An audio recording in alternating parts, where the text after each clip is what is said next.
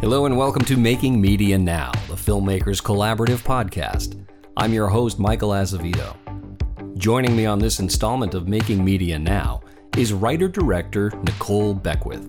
Nicole's latest film, the second feature that she's both written and directed, is called Together Together. The film premiered at the Sundance Film Festival in January and stars Ed Helms as Matt, a 45-year-old single man whose desire to become a father leads him to hire young Anna, played by Patty Harrison, as a gestational surrogate. Here's the trailer. Sorry, I am a little nervous. I've thought a lot more about being a dad than I've thought about making conversation with the person carrying my baby. Right, well, I'm nervous too. To my sperm, to the donor's egg, and to your uterus. Cheers. Cheers. Mom, Dad, have some exciting news. I'm pregnant. I mean, the surrogate is pregnant. I'm not going to tell anybody. I'm Matt. I just don't have anyone that I really need to share the news with. Does that bother you, Matt? Hey, sorry.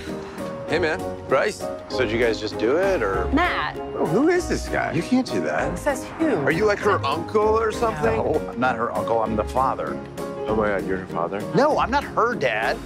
What do you think? It is more than fine to have sex when you're pregnant. But, like, my baby is in there absorbing ejaculate. I use protection. Why are you doing this alone? Because I am alone. I'm in this chapter of my life that feels like it should be over, but it's not. It's just on a loop. It's weird to be perceived as hopeless in this moment when I'm actually incredibly hopeful. Why are you alone? I don't think being alone is a bad thing. So are you gonna have the baby shower? I just want to say thank you for doing this with me, and I also apologize for everyone I know. Is that what this is like? Like donating an organ? I don't know. I've never donated an organ before. We should have better boundaries. Are we friends? Are we?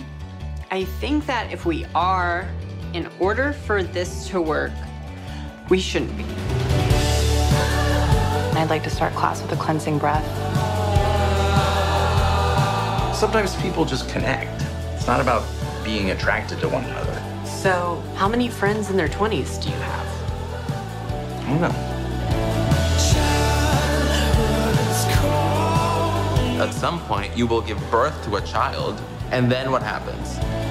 Just because you're not like together doesn't mean that you haven't created a bond.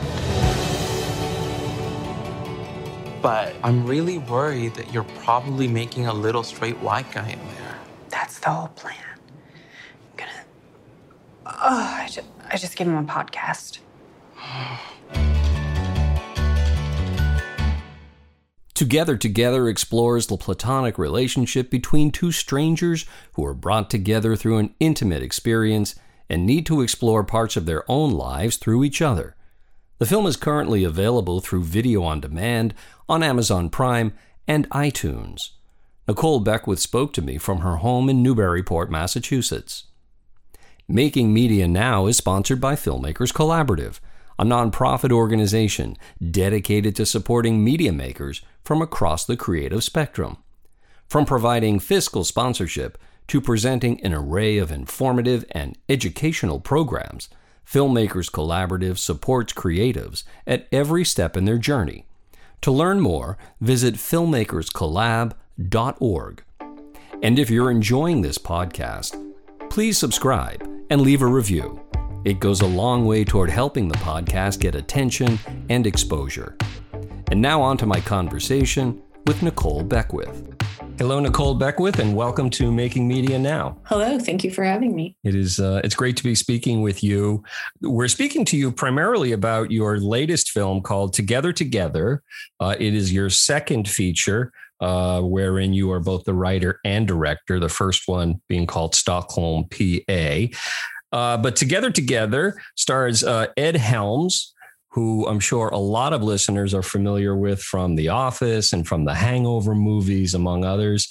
Just a brilliant comedic actor. But tell us about the synopsis, if you would, of Together, and maybe the rest of the cast who's involved. The movie is about a single middle-aged man who hires a surrogate to become a father. The surrogate is played by Patty Harrison. And the story is just from their first meeting until the baby is born, and tracks the strange intimacy of their relationship as strangers as they kind of connect and discover each other. And their relationship ends up kind of challenging their ideas of love and permanence and what it means to connect with people. And the film debuted at the 2021 Sundance Film Festival back in January. And how did you come about casting the people that you did cast? Did you, when you were writing the movie, did you have particular actors in mind? I do love writing for actors specifically when I can. But in this instance, I did not write with Ed or Patty in mind. They came to the project later. But so many people ask if I wrote the film for them. I think it's really a testament to their chemistry and their performances. Yep. So I always like when people ask if I had written it for them. Yeah, I also, the other cast members being Tig Notaro, Julio Torres, Sufi Bradshaw, Anna Conkle, Evan Jonikite, some really fantastic performers and brilliant comedians who joined the project. And again, everyone thinks I wrote everything specifically for the people in the parts. So that feels really nice. That must feel really nice. But also, I think it's probably a testament to your writing also, that it could, that it could be essentially made their own. Oh, thanks. Well, yeah. I mean, hopefully, I think when actors connect with your writing, I mean, that's what it's all about for me, is writing for actors, even if it's not specific. I started in theater here in Newburyport, Massachusetts, in my youth. And that was my primary love and focus for many years. And so I think all that time spent as an actor has made me the type of writer who writes for actors.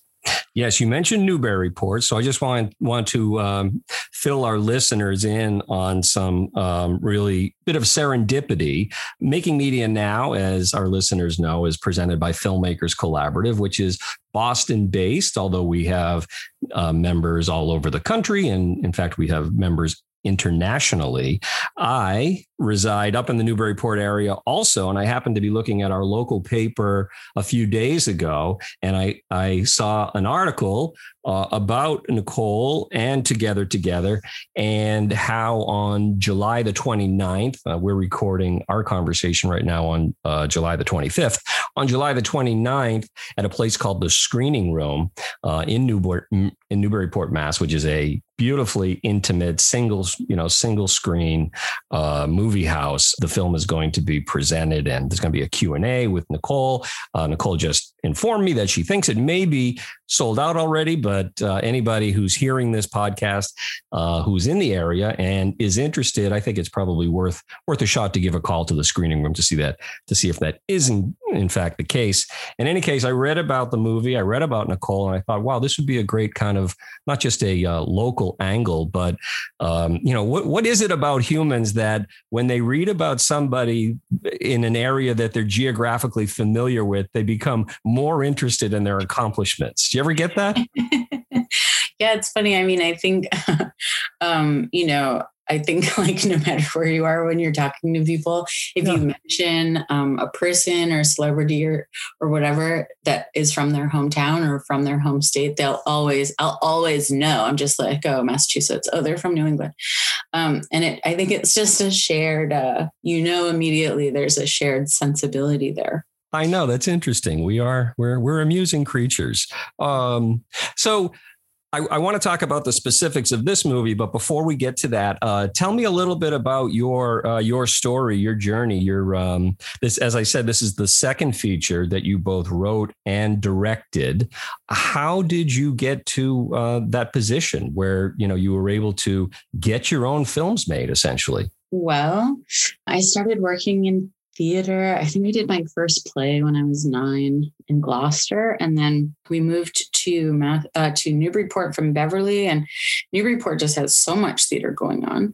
So I started taking classes at the Actors Studio when it was in the O'Brien building, and then it moved to the Tannery, and I took classes with them from like 12 to 18. And then I was also an assistant teacher there from 14 until 19. And then at 19, I became one of the head teachers and then taught there until I was 25.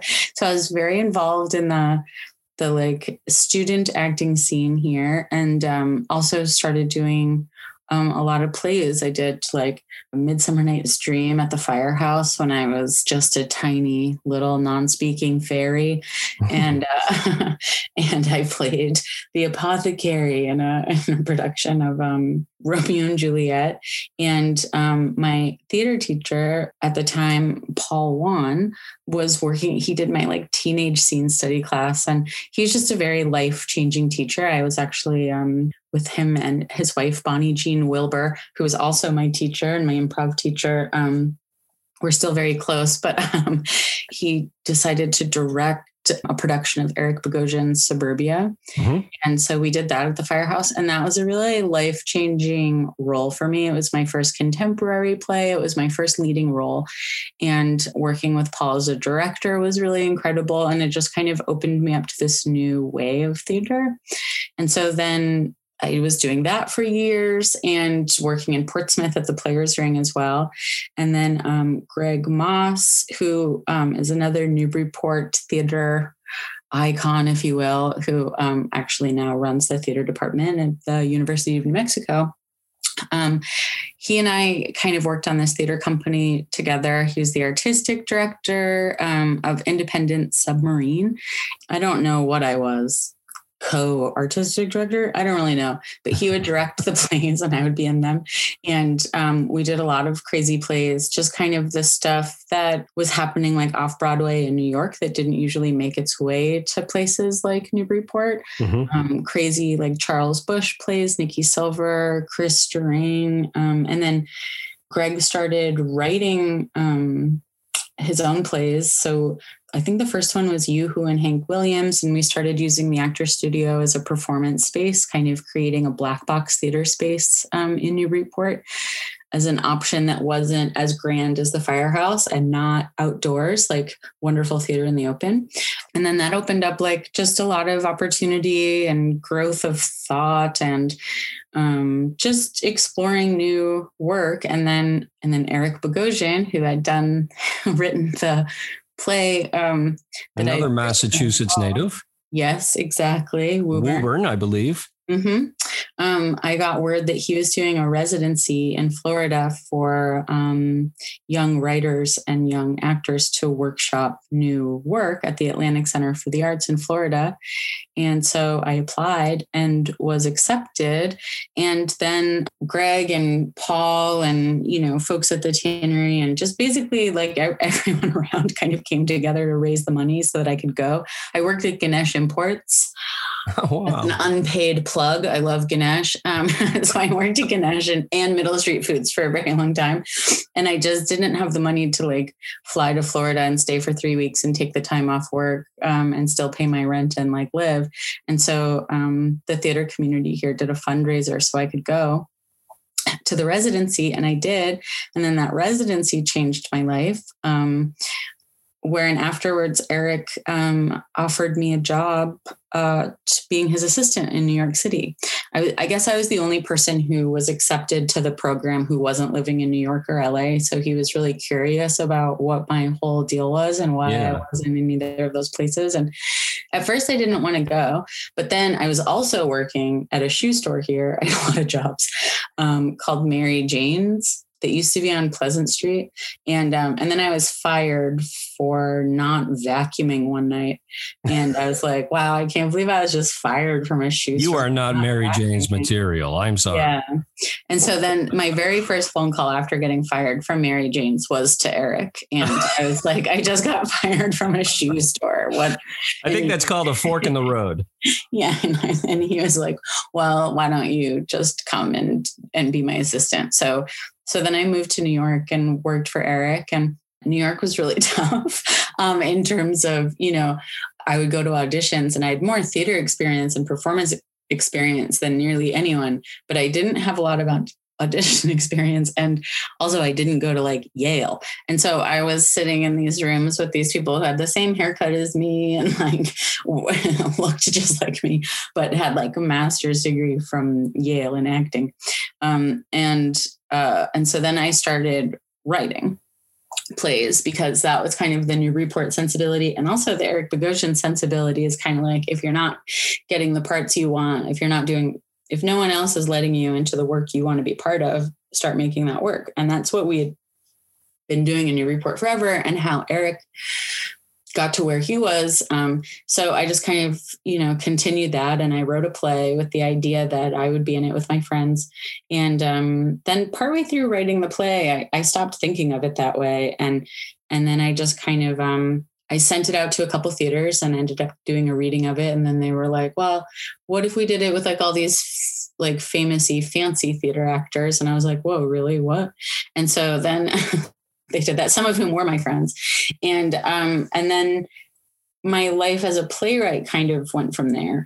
I got accepted to the young writers group, Young Blood, at Ensemble Studio Theater. And then from there was asked to join the Public Theater's Emerging Writers group.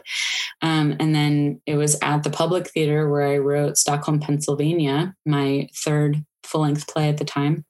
I worked on that play for 2 years at the Public, and then I got a phone call from the Sundance Institute that said, hey, we read your play. Did you ever think about making it into a movie? And I was like, wow, yes, I actually have thought about making it into a movie. What a weird phone call to get. And so then I started the work of trying to figure out how to adapt a play into a screenplay. Yes, so just for the benefit of our listeners, share what the plot of Stockholm, Pennsylvania is, because it's quite intriguing. Yes. So Stockholm, Pennsylvania is about a young woman who was returned to her biological parents 17 years after having been abducted. And she was raised in her abductor's basement. And he has convinced her that the world outside is kind of in the midst of like an apocalyptic decline, and that the world she remembered as a little girl doesn't exist anymore. So it's very shocking. Anyway, she's discovered by the police and brought home to her family, and the film kind of tracks the very difficult reunification process with her old identity and this old life that she doesn't remember at all and doesn't identify with. Meanwhile, like her parents, who are finally receiving her, have lived their entire lives in the shadow of her absence and hoping for this moment. So it's a very difficult time. Went out, I bought a screenplay book, How to Write Screenplays. And then I was reading it, and like all my notes in the margin were like, that's so dumb. This is so sad. Because it's like very formulaic. And I was like, why am I still reading this book if all my notes are frown faces in the margin? So then I was like, forget it. I'll just like try. And so then I probably wrote thousands of pages trying to figure out, because suddenly I'd find I was on page 100 of this screenplay and nothing had actually happened yet. Everyone was just eating sandwiches and having difficult conversations.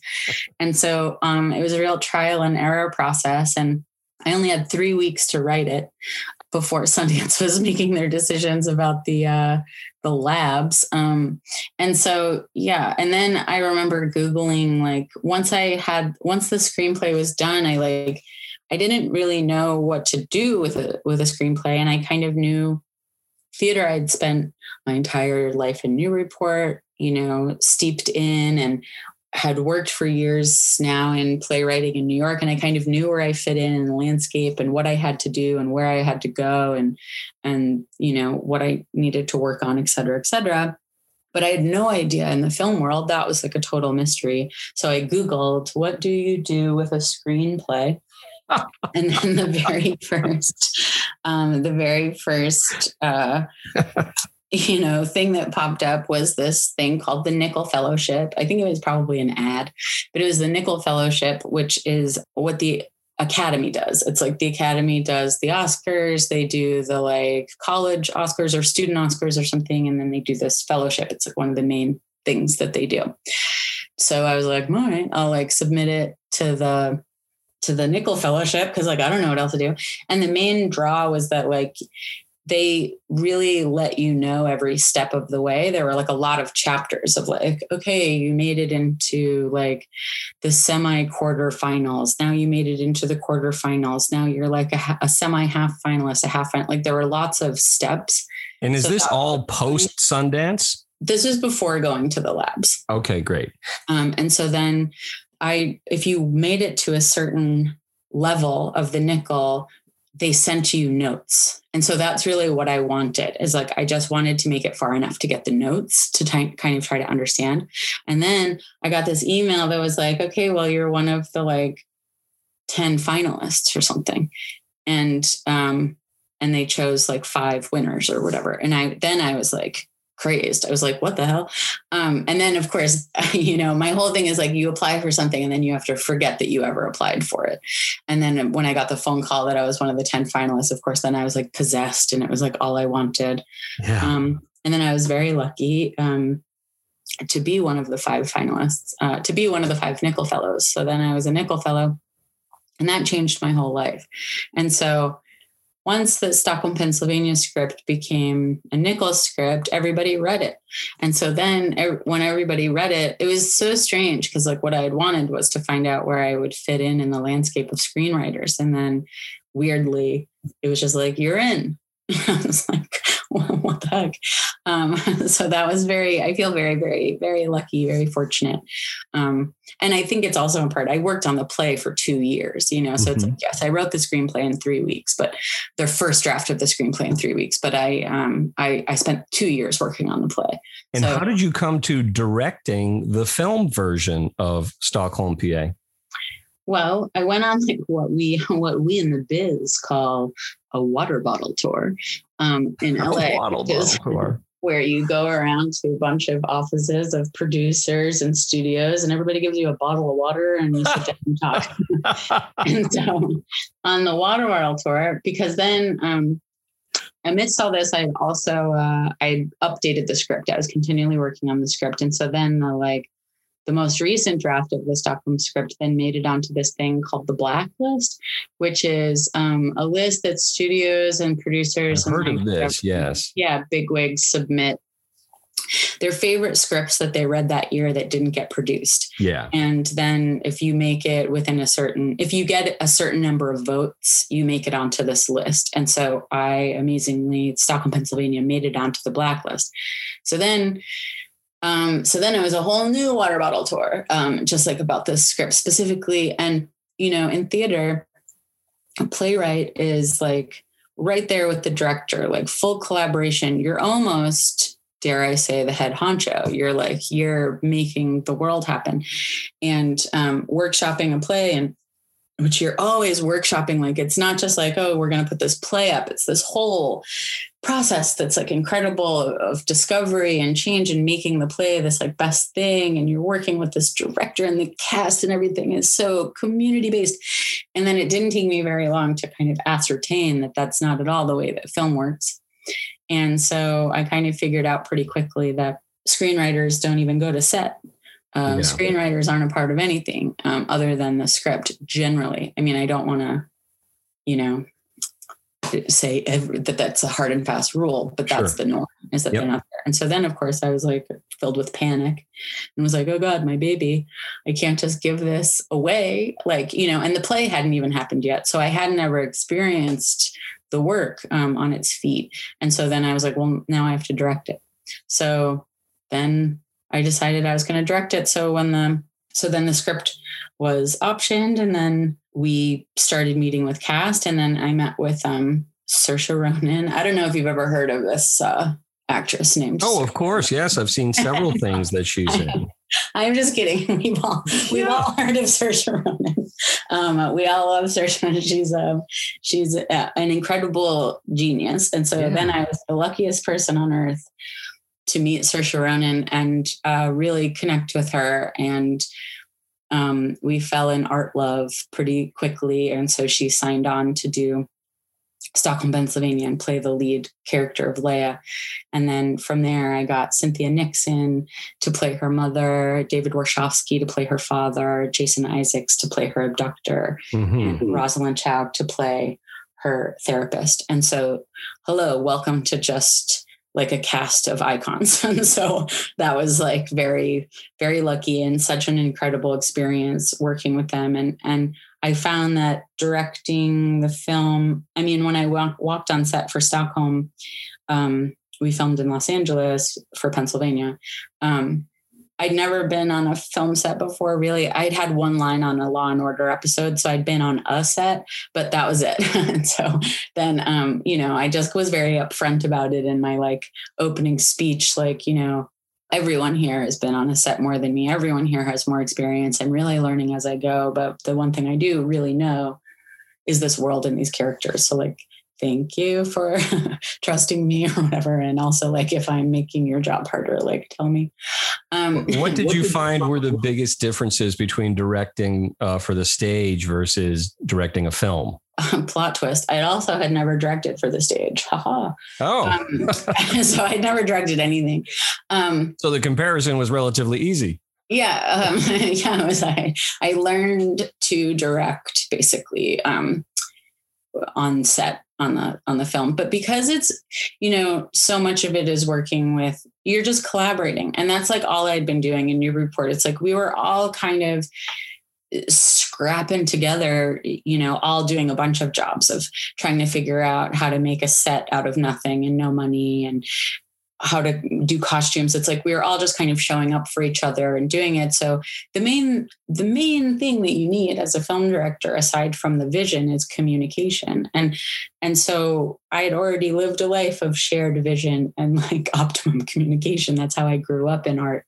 So I found it to be a very natural thing to step into. Thank God. I mean, it was also nerve-wracking and I wasn't sure, but you're working with your production designer, your costume designer, your cinematographer, and your gaffers. And it's all just communication and collaborating and sharing and trying to empower everyone to do their best work. And then also with the actors, so much of it obviously is just communicating with the actors about character and feeling. And that was very natural to me.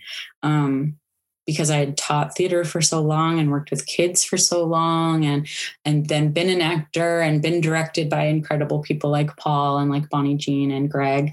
And so it was just kind of a strange, like, alternate universe manifestation of that, where instead of doing it for a big, theater or trying to get to the back of the room, the camera is right there and can be anywhere I want. So what was really cool also about that is like, I could get right into, like, when I'm writing and I'm kind of seeing something unfold, I am really very like up in the character's face, Sure. It's very close. I'm just I'm almost experiencing it as though it's like a memory of mine.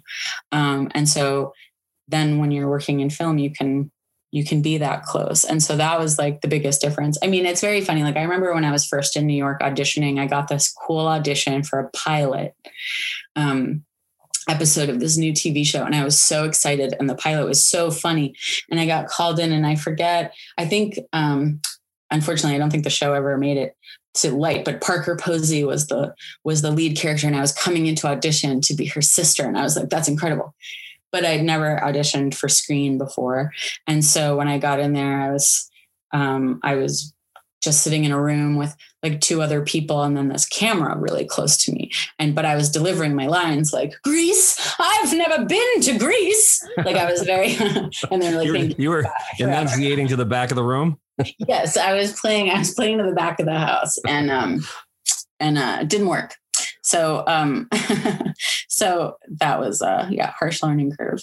Another thing that Newburyport really prepared me for was working fast and furious. You know, we didn't have a ton of resources, so we shot Stockholm, Pennsylvania in 18 days, and moving very fast and furious, and just all about trust and connection. And I had an amazing time. I was looking for some contract or something, and I came across an email from back then. It was like 2014 or 15. Mm-hmm. And I had said to someone, like, I've never felt, I haven't felt this myself in years. Like, I'm the happiest I've ever been, whatever, like making something like that on that scale. It was really. And then how did the idea of Together come to you? And again, as a reminder to our listeners, the plot concerns 45-year-old Matt, who's played by Ed Helms, who is hearing the ticking of his biological clock. So he decides to enlist a woman named Annie. I believe that's her name. Is that the character's name? Yeah. Anna. Yeah. Yes. Played by Patty Harrison. I'm sorry. Patty Harrison to be a gestational surrogate for him. So in the realm of writing what you know, are you adhering to that dictum? Well, I've never been abducted and never exactly. But I think when you say write what you know, we're not just talking about, what's happened to you. Sure. And the very literal things. And so there was a lot of stuff in Stockholm, Pennsylvania, emotionally, that I knew, but also, and same with Together. But I also think like I only ever write out of curiosity. I never write to tell anyone anything. I'm only ever writing to ask things of myself and to wonder aloud to the world.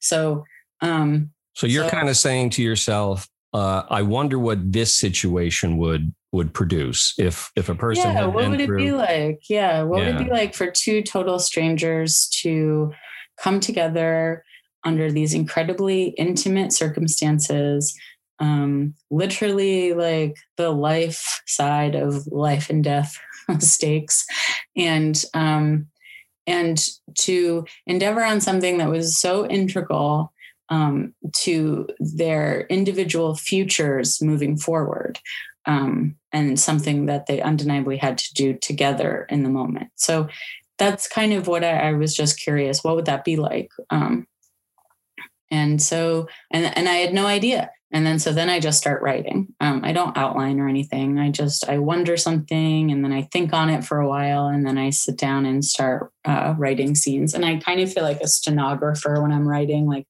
I'm in the room with the characters, and they're just talking, doing their thing, and I'm just taking it down. And at that point, are you writing, how granular are you getting around, say, the story versus writing dialogue versus kind of creating character? Or does that change with every experience? I think of my brain a little bit as I always say, like, it's a rock tumbler. And like, I have all these rocks in there, these idea rocks, and you just kind of carry them around, and they're tumbling around for years sometimes. I think like the very first time I thought of this question, I asked myself, like, I wonder what this would be like, was 2008. And I hadn't even written a play yet.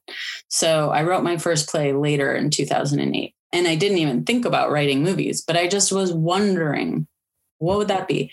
And so then, it's popping around your subconscious and your conscious sometimes, and you're just kind of carrying it around with you. And then one day it's shiny enough to come out, and then you're like, oh, hey, look at this rock. And so you take it out, and then, and then you put on your stenographer hat and just go for it. So I think it's all like very connected. Like, to me, character is story. Like, they're not separate. And I think like both of my films are relationship explorations, intimacy explorations, and the majority of the action is conversation. It is small moments between two people. I don't have any car chases or natural disasters or aliens landing, not yet anyway. And so, the people are, the whole story is just character on character. What do you see as being kind of the biggest differences in terms of skill set demands that that you have to bring forth as a writer versus a director? As a writer, again, there's some people I think who write and feel like a puppet master or feel like the god of that universe or something. I don't. I feel I'm a very passive observer. In my writing world, I kind of just want the characters to do their thing. If I'm lucky enough for a character to come to me, I feel like it is my responsibility to let them drive the journey. Mm-hmm. But writing is a very quiet process, a very private process, and you don't have to answer to anyone other than your characters. And then directing is quite the opposite. And even just to get to the point where you are directing something, like trying to find funding for a project is just constantly writing about the project, writing about yourself, talking about the project, talking about yourself, communication. And then if you're lucky enough to get the funding, and it took 5 years took about 5 years for us to get the funding for Together. To get that funding for Together. Exactly. Then once you're on set or once you're bringing in, you're in pre-production, you're bringing in, then it's quite the opposite. There's nothing private, no privacy, nothing quiet about it. So that's the biggest shift, is that everything internal is made external. And that's the job. It's like you have to take everything that you've been carrying around in your heart and mind and externalize it in a way that it can belong to not just you anymore. It has to belong to everyone. Everyone needs to be as connected to the idea, to the story, to the characters as you are. They need to see themselves in the story and in the way that you're bringing the story to them. And they have to have agency within that story and the bringing that story to life just as much as you or anything. So it is the exact opposite of the writing process. Did Nicole, the director, ever feel frustrated with Nicole, the writer, or vice versa? Yeah. Nicole, the director, is not really Nicole, the writer's favorite person. It's like, why is there so much dialogue? Why do we have to shoot all these pages in one day? This is so wordy. And then when I get into the editing room, editor Nicole, which I'm not actually editing, I'm working with an editor. I could never. Yeah. Anyway, that's a really intense skill set. But so I'm working with an editor, for instance, on Stockholm, Pennsylvania. That was the incredible Joe Klotz, and on Together, the incredible Annette Davey. And editing room Nicole a lot of times hates director Nicole. Why don't we have a take like this? Why didn't you get a shot of this? If you want to cut something out of a scene, you want to cut part of a scene out, you still need to be able to bridge that gap. Oh, we don't have anything to bridge that gap. I'm so frustrated. Director Nicole, not a huge fan of writer Nicole. Editing room Nicole, often frustrated with director Nicole. But writer Nicole is in the editing room too. So yeah, she helps kind of mediate and smooth everything out, because that's a crowded room. Yeah, it's such a process. You come out of Sundance in January of this year, and you have a distributor. Tell us what happens, when you come out of such a highly thought of festival like Sundance, and the film has the necessary buzz and the interest, and the distributor is interested. Tell us what happens between that and when it's actually, playing in theaters for people to see. Oh my gosh, it's so much work. Movies are just so much work. You really have to be like an obsessed.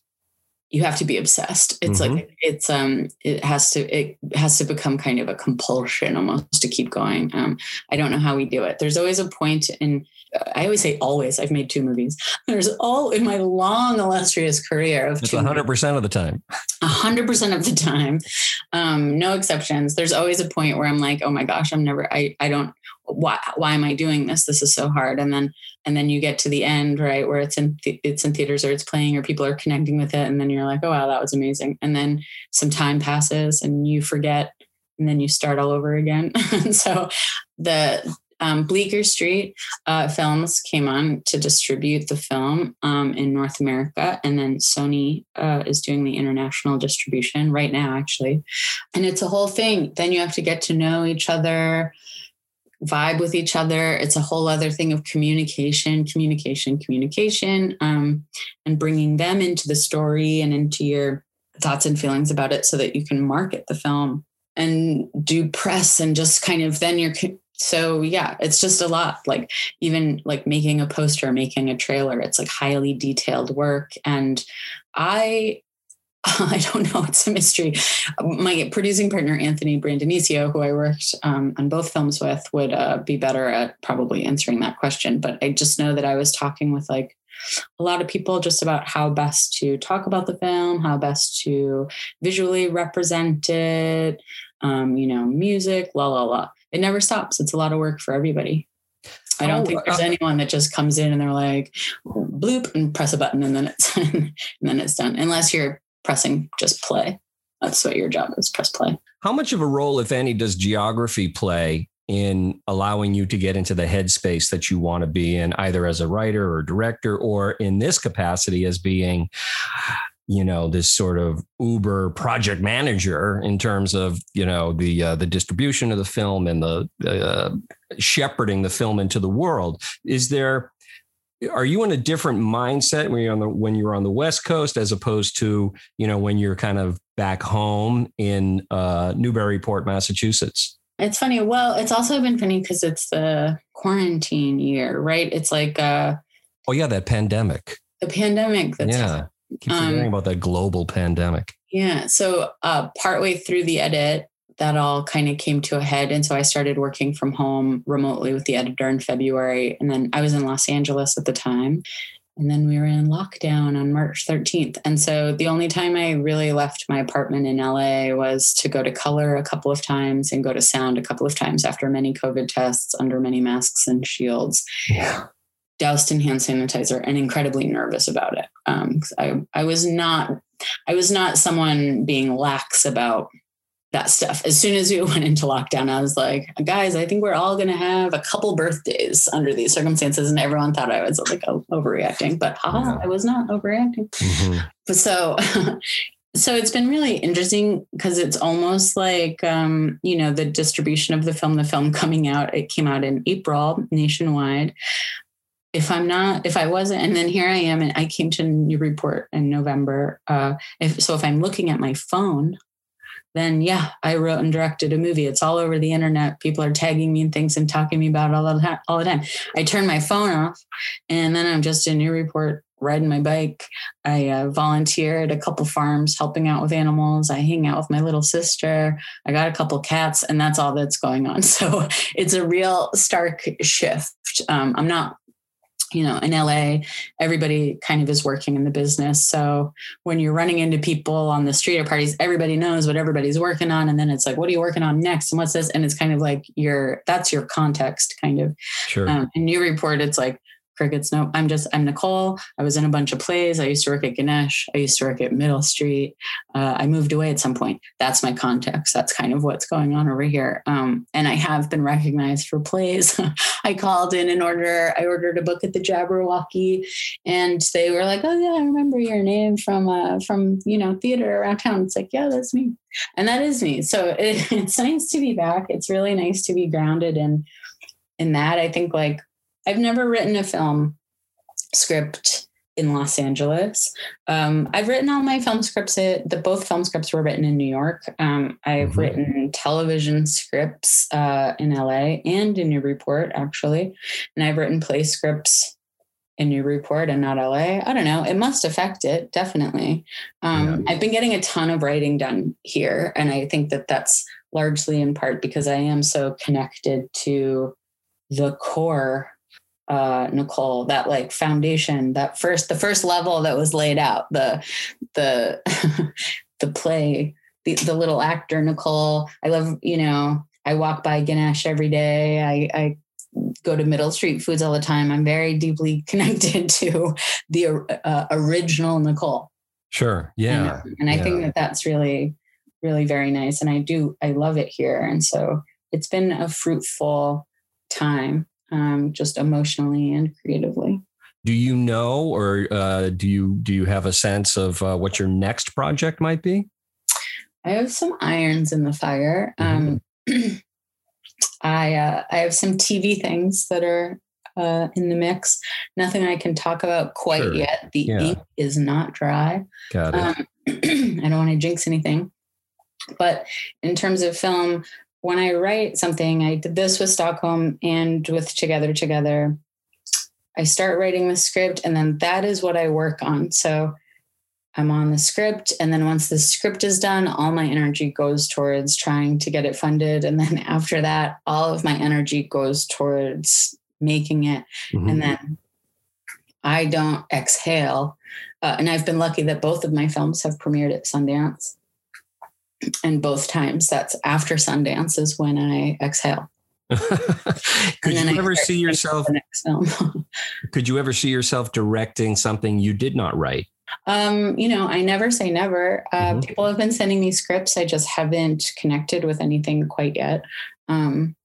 So, I get sent things that, I'll like or think it's funny, but I'll also be like, oh, I would change this, this, and this. And as a writer, I'm also just very protective of the writer's experience. Like, am I the right director to be working on this particular script, or is my taste and sensibility going to kind of edge out the things that make the script reflective of that person's voice, the writer's voice? And I would never want to do that, because I would be devastated if that were to happen to one of my scripts. So I'm a very just like I'm a very actor sensitive writer and director, I'm a very writer sensitive. I'm very writer sensitive director. I'm sure that level of empathy across among actors and writers is very much appreciated when folks are collaborating with you. Yeah. I mean, when I was finding out that writers weren't typically on set or something, I was like, well, egads, what? That's so weird to me. And so I would never, as a director, I would never want to edge a writer out of that process, because I think it's weird. And I can't only think it's weird for me. That doesn't make any sense. So it's weird, for everyone. So I don't know. People will still send me things, and I'll read them, and we'll see what happens. But mostly I'm just, I'm writing a couple TV things and coming up with some new ideas, and I'm kind of rolling. The Rock Tumblr doesn't have any really shiny things. Like, there's a couple things that are pretty shiny, and I'm just trying to figure out which one's going to pop first. Sifting for gold. Yeah. Yeah. So Together, as I said at the top of the show, is going to be screened on the 29th of July, about 40 miles north of Boston, in a beautiful little town called Newburyport. How is it being rolled out? Will it eventually be on video on demand, streaming services? It is already. Okay. It was released nationwide on April 23rd. We were on over 600 screens across the country, and that went on for a while. And then we simultaneously, we had an overlap. May 5th, we came out on video on demand. I think it was the 5th, and iTunes. And then we were at the top of the iTunes charts. We're an editor's pick for rentals. So you can rent and buy. I bought it. That's how I got it. I mean, that's also another funny thing. It's like when you're a writer, when someone wants to make your movie or whatever, they're buying the rights to your movie, and then they basically hire you as the director. Yeah. And then when the distributor gets it, they buy the thing. And so, I bought my movie off iTunes. Love it. And you can too. And I'm sure it's on, other platforms. It's not streaming yet. I think it's on Fandango. I'm sure it's on Amazon, but I don't believe in Amazon. I don't have an Amazon account. So, I'm not saying that Apple is like Gandhi, but Bezos seems like not my best friend. So anyway, I don't know. Well, I'm glad you brought that to my attention, because I'm sure that particularly after this conversation, there's going to be a lot of people that are going to be interested in seeing the film. Nicole, thank you so much for your time. This has been great talking to you. And to you. Thank you so much. So I've been speaking with Nicole Beckwith about her film Together. It stars Ed Helms and Patty Harrison. Check it out, everybody. She is the writer and the director. And thanks again. Thank you.